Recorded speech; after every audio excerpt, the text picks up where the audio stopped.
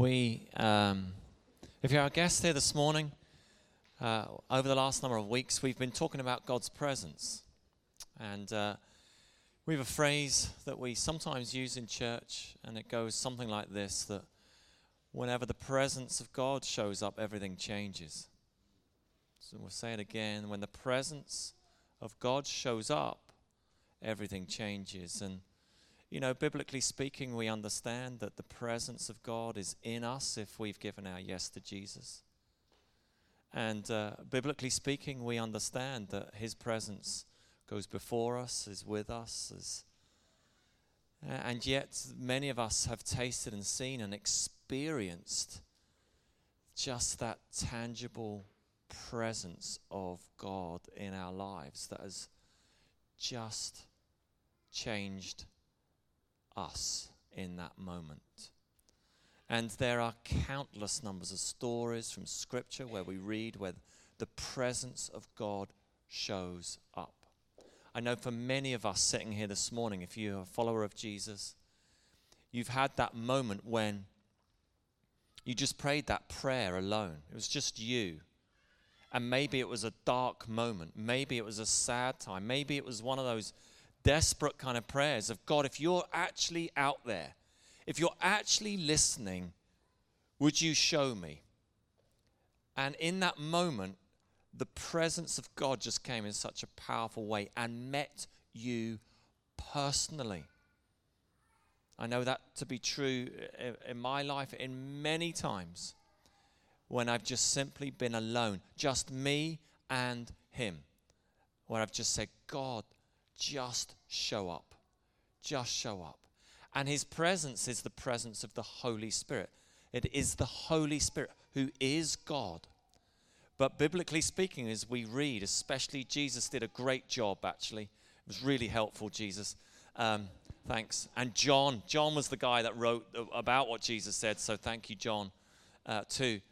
There's times when Jesus spoke the words just describing the person and the personality of the Holy Spirit, his role within the Trinity in terms of revealing the Son and revealing the Father to us. And what I want to do this morning in the time that we've got left is just follow on really what I started last week about the fatherhood of God. It was Father's Day last week, and I had a whole thing lined up, and we just got through a bit of it. So we got through 2/5 last week, so we've got 3/5 to go. And what I did is I based it on a really well-known scripture, one verse from Zephaniah 3:17. Many of you will know it. To put it in context, a reminder for those of us last week and for those of you who weren't with us last week. The first chapter of Zephaniah is God's coming and it ain't going to look pretty. Like he's going to come rightly and to judge and to bring justice. Why? Because God's special people had gone off and they had strayed away from Yahweh. And then in the second chapter, Zephaniah, a prophet, very unpopular prophet, by the way. Let's just take 30 seconds on this. Most of us, we've been around church for a while. We understand that God speaks to us today and praise God that he does, the gift of prophecy, that we are able to hear God's voice for us today, through people, to others, for ourselves. And yet, most of the teaching that we have today about prophecy is about giving words of encouragement, words which are going to build up. And I think that's right that we teach one another to do that. But the reality is the Old Testament prophets were not popular people. Why? Because the prophecies they gave were stern. They were, if you don't sort your life out, it ain't going to be good for you. You need to do something about it. And the chapter 2 in Zephaniah is, you need to turn. The word repentance really means to turn of our posture. I'm doing it now. Repentance is this. That's it. You were living this way, and then you chose to live a different way. And then we find in Zephaniah chapter 3, God wanting to come, wanting to dwell amongst his people and be present, to be present. A father to a child wants to be present and tend to the child.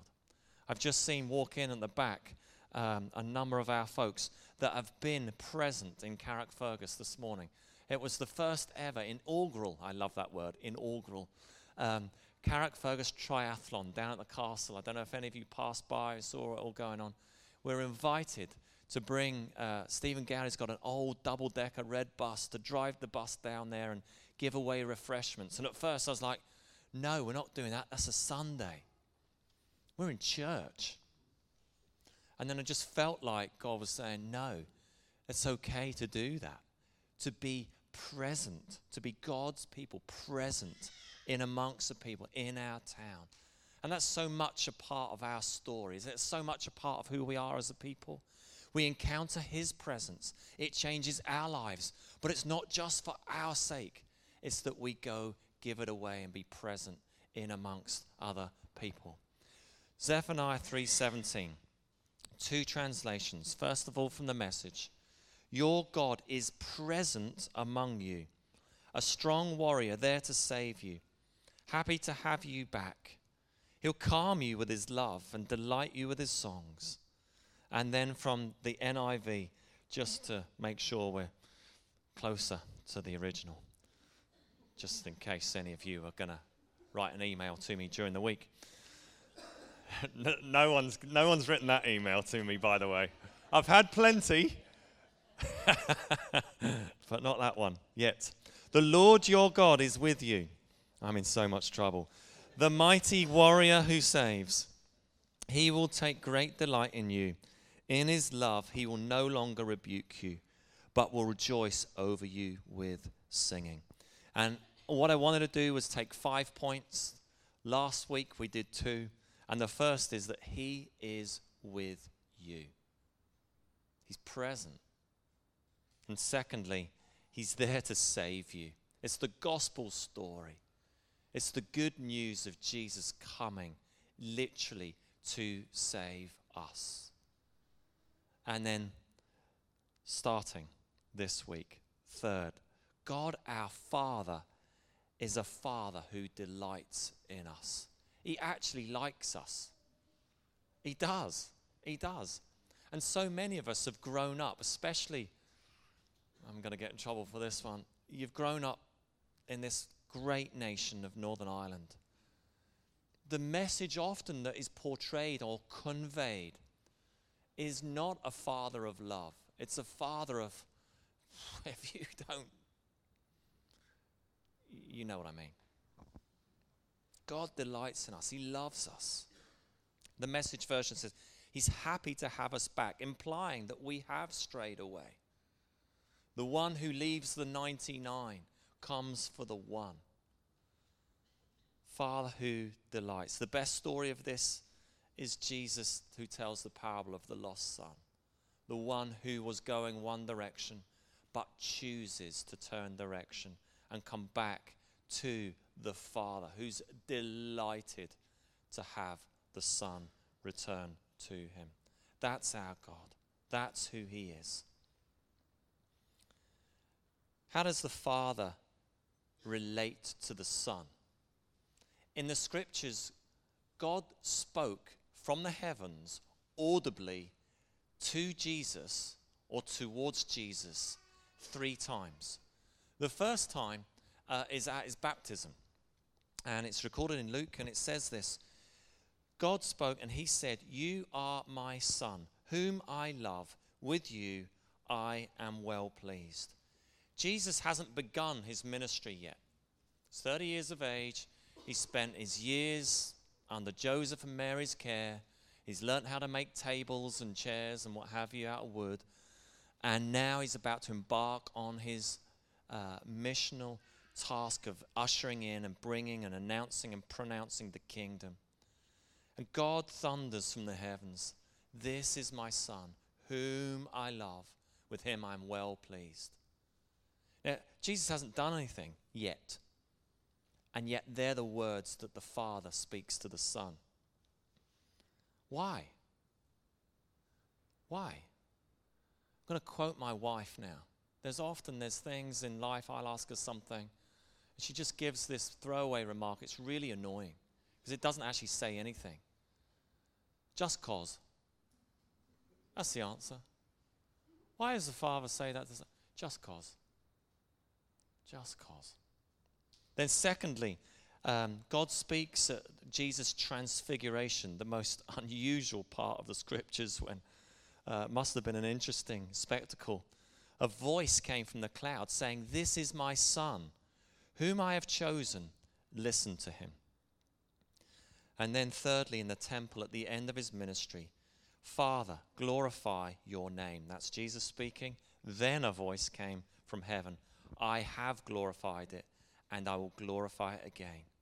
These three exchanges, audible voices of Jesus, one in a river, one up a mountain, one in the temple. God speaking to the Son. Speaks of love, speaks of validation, value and pride of the Son.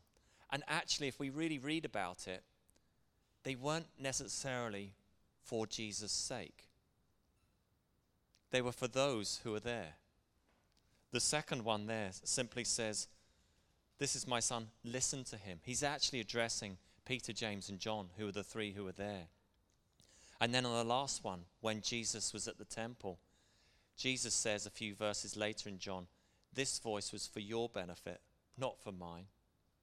Now, I've no doubt in all the other exchanges when Jesus deliberately went on his own up a mountain often or to a lonely place where he retreated to be with the Father, I have no doubt in those times that God the Father spoke to the Son and gave him directions. This is where you need to go. This is what you need to do. These are the 12 disciples that I'm calling you to do. I have no doubt that Jesus, tuning in and spending time with the Father spoke and gave him those directions.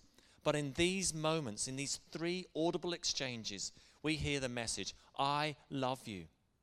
I delight in you. I am proud in you." Now, that can be slightly frustrating for us as Christians. Because very often when we come to God in prayer, it's usually, "God, what should I do? I'm just looking to you right now." I'm sure many of us right now, our prayers are filled with, "God, I don't know what to do. Something's coming up. I really would love to hear your voice on such and such." And we come to him like that. When actually, I think the Father is saying to many of us, "Hey, why don't we just spend some time together? Why don't we just hang out? You're bothered with all these things, and I understand they're important. You're all smiling, you're not all smiling. A number of you are smiling at me. I know that's where you're at right now. Hey, why don't we just go to a lonely place, just me and you, and we can spend some time, we can hang out, because you just need to actually hear this. I love you. I delight in you." You see, too many of us, we approach the Father like a teenager. We only come to him when we want something. Isn't that right? Whereas younger children, how do they approach a father? They just want to be with their dad. They just want to come, climb up on his lap, give him a hug, tell him I love you. Father puts his arms around the little one and says, "You are just amazing." That's our Father who just delights in us, wants to be with us. And so that's who he is. How should we as Father's Father? It's the same. We should just love our young ones with our words and with our actions. As I was reflecting on this, I was thinking we've two boys that are getting a bit bigger. One of them's not far off the same height as me. And I've noticed actually as they're becoming just older and a bit more manly, I've noticed I tell my boys less that I love them. I've just noticed that. It's easier to say I love you to our little girl. She's a little girl. And yet I had just been pondering it. I had that awkward kind of conversation with one of our boys and sort of said that. So I said, "So I'm just going to tell you, son, I love you." And it was almost like one of these, "Oh, Dad, shut up," and walks out and all of that. But we must. And we must do it with our actions. We must be there at the right times and the right moments with the right actions, being and displaying and showing our affection and showing that we delight in our children.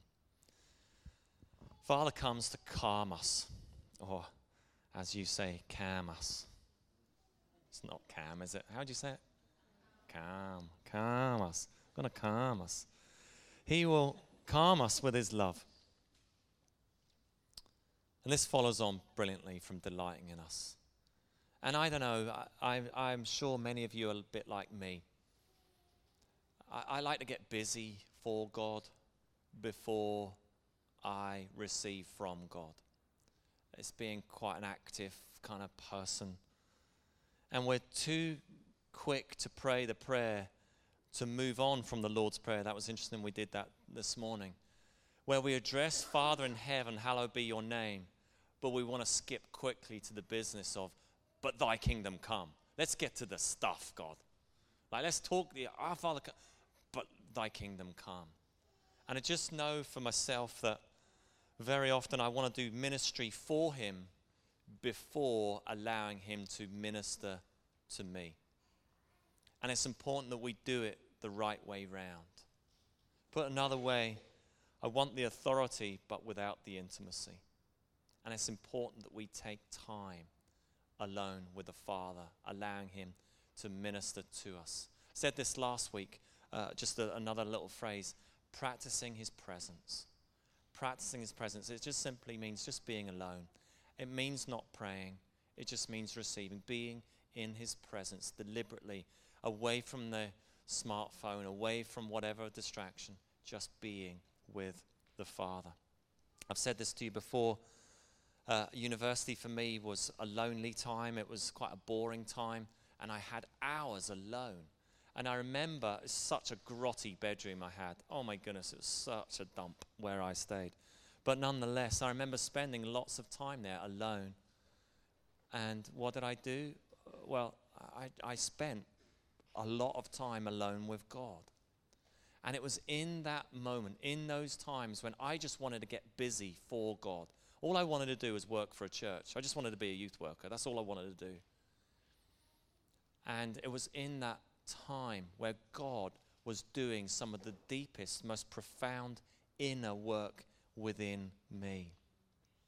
For years, whenever Chantel and I met and we moved here, we knew God's call was on our lives to do this and to lead church, and we're so thrilled that God would have us do that and entrust this to us. And for the first years of being together, being engaged, and our first years of marriage and starting a young family, we kept looking, we kept inquiring and saying, God, where and when and how? Well, like we wanted to do it sooner rather than later. But I just think in that time, God was doing something in us that was needed to happen in us before we can do anything for him. God the Father comes to bring calm and restoration to us. And it's a real hallmark of who we are as a church. It's about restoration of ourselves. We are not the finished article. We say, come as you are. Please, if you're a visitor here this morning, do not pretend to be someone. Do not pretend to have a big smile on your face if things on the inside are just not the same as on the outside. Come and allow the Father to bring calm and restoration to our very souls. How should we, Father? It's the same.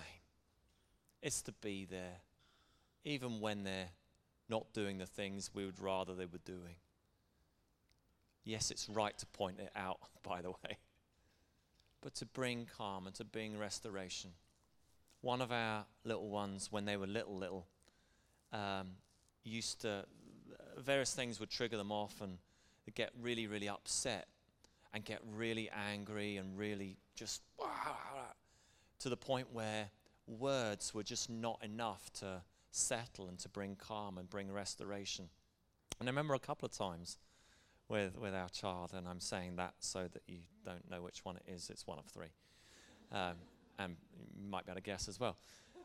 So I remember a couple of times with the two of us just like, what are we going to do? They're just like kicking off and going whatever. And I just went into their room, into their bedroom, and I just held them.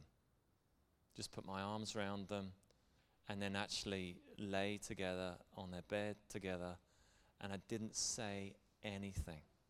Inwardly, I was praying. I just was saying, come, Holy Spirit, just come. And I just held, and it, honestly, I was saying it's magical. Magical, that's the wrong word. It was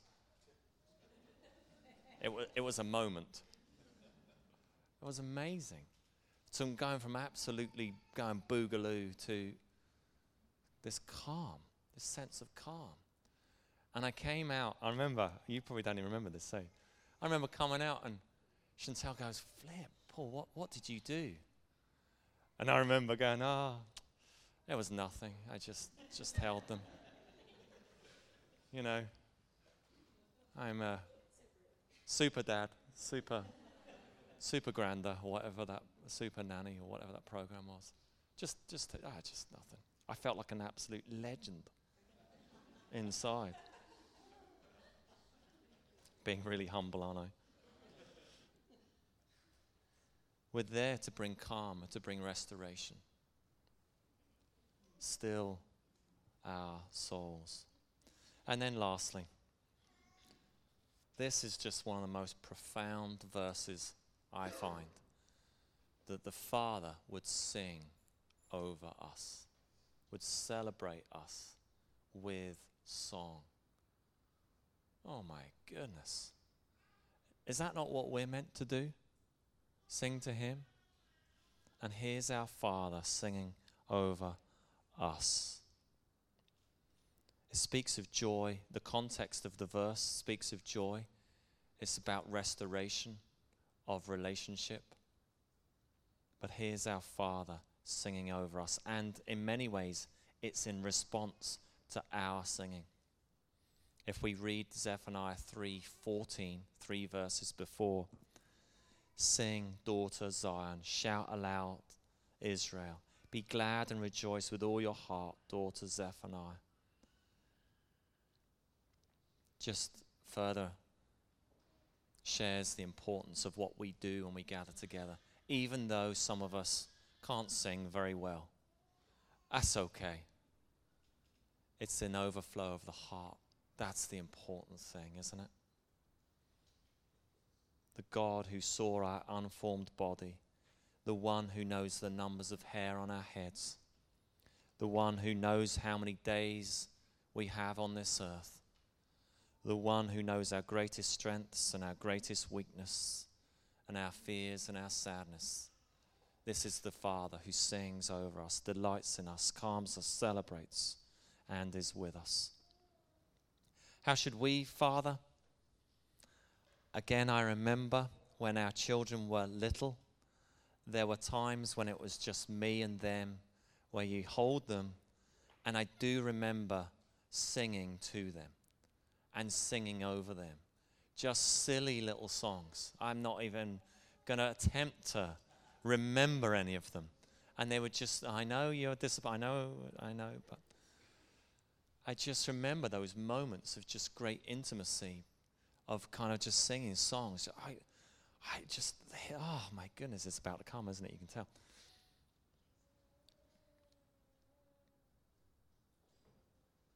What are the songs that we're singing over our children now? What are the words that we're speaking over them? I've said before a few times, we do need to be cautious with our words, the things that we say. And it kills me when I hear in the name of banter, when we say things and we speak things to one another, especially to our children, which actually just puts them down. We must speak words of life over our children. I Googled this during the week, and Chantel, you'll be proud of me, and other mums in the room, you'll be proud of me. Dads, sorry. I came across a website called Happy Home Fairy. Yes, interesting what you get up to in the week. And I emailed them, so if they're listening, I got their permission, and that I'd said I would quote them. And in this blog, this lady had said there was a person in their church said this: they will become, this is our children, will become what you tell them they will be. And she had written 20 life-giving phrases for kids. I'm going to quickly go through them. I see God working in your life. I love you, and Jesus loves you most of all. God is always with you. You are a beloved child of the King. You are a gift from God. You can do all things through Christ who gives you strength. God has a good plan for you. You are strong in the Lord. With God, all things are possible. You are fearfully and wonderfully made. You are loved no matter what. Jesus loves spending time with you, and so do I. Let me pray for you. Trust Jesus with, I love that God helped you. God is concerned about every detail of your life. There is so much grace for you. I'm sorry. Will you forgive me? Thank you, God, for this precious boy or girl. I'm so happy, proud, honored, blessed that God made me for you. It's important that we speak, sing words of life over our little ones too. In a world and in a culture where these things are speaking really, really loud to them, altering, manipulating, distorting their true identity of who they truly, really are. And it is up to us, their parents. And when I say that, I speak to all of us. Whether you have had the blessing and the honor and the gift of a child or not, it is up to us, the body of Christ, that we speak a different voice. We speak from the Father's heart to our children. And it's not just that, to one another. May we be a church, may we be a people that speak well of one another, both to their faces and behind their backs, that we speak honorably and truthfully and lovingly and graciously. Then they will know that they are your disciples.